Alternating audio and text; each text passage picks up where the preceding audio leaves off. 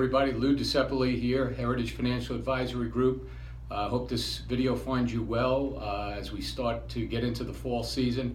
I want to spend a few minutes with you and give you our fourth quarter update and outlook, tell you what's been going on and what we think we can expect for the rest of this year. So with that, let's get right to it.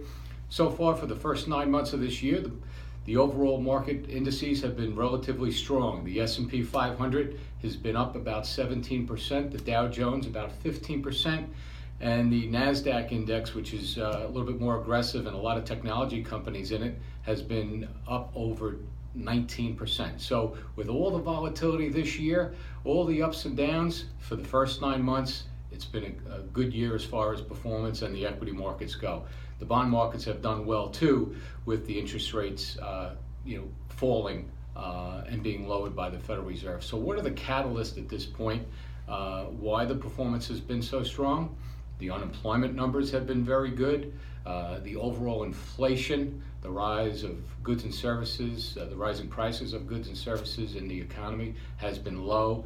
And maybe most importantly, the overall consumer is strong, their wages are rising, and they are the catalyst in the economy. They are spending money. So with those variables, they are really driving the economy to move forward, which translates to a rising stock market. As far as updates in terms of some of the risks that we see, no different than what we've seen all year. The trade war with China, things have been kind of calm at this point. There's been some back and forth, although with that, this is a very big week. It is now the week of October 7th. The China delegation is scheduled to come into Washington, D.C. for a couple days of meetings. We don't think there's going to be a final resolution, but there may be a pause in tariffs, but there are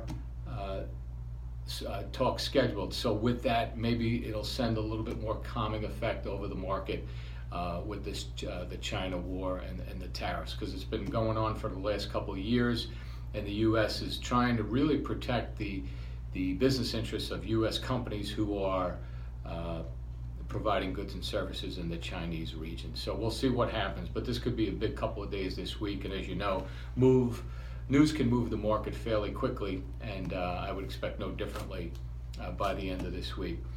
The other catalyst is interest rates. Interest rates have continued to come down, although we do have a Federal Reserve Board that is not in total agreement.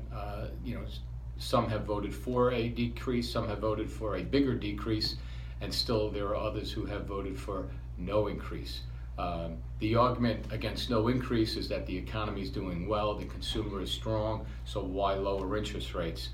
The argument against that is that inflation is very low, and sometimes a moderate amount of inflation is very good for the market, the rising of prices of goods and services, and we haven't had any. So if we lower the rates, then perhaps that will cause some inflation to come in throughout the economy. So, you have two schools of thought on this. There will be another Federal Reserve meeting this month.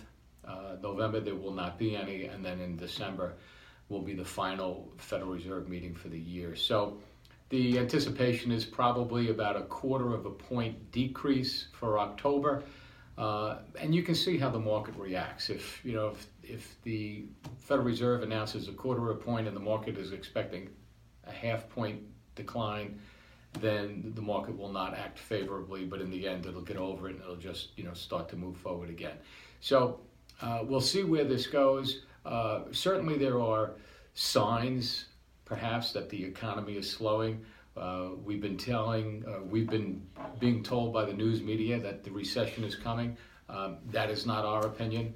We actually don't see that right now. Keep in mind what a recession is. It's a decline in economic activity, a negative readout on economic activity for 2 consecutive quarters, and we have not had even one yet. So it's not unusual for economic activity to decline but still be positive. So we'll see where that goes, but we don't see any fear of a recession at this point. We're not saying it will never happen, but in the intermediate to the longer term right now, we don't see it. As far as the outlook for the rest of this year, right now, there's a lot of volatility. That is the one consistent with this market. You have to get used to it. We've been saying it for the last 2 years. We don't see it going away. It can be news-driven headlines, whether financial, economic, trade policy, anything around the globe. Markets move very quickly. You have to understand that a lot of the trading activity that's done in the markets these days is all computer-generated, run off of programs that are based on news and metrics.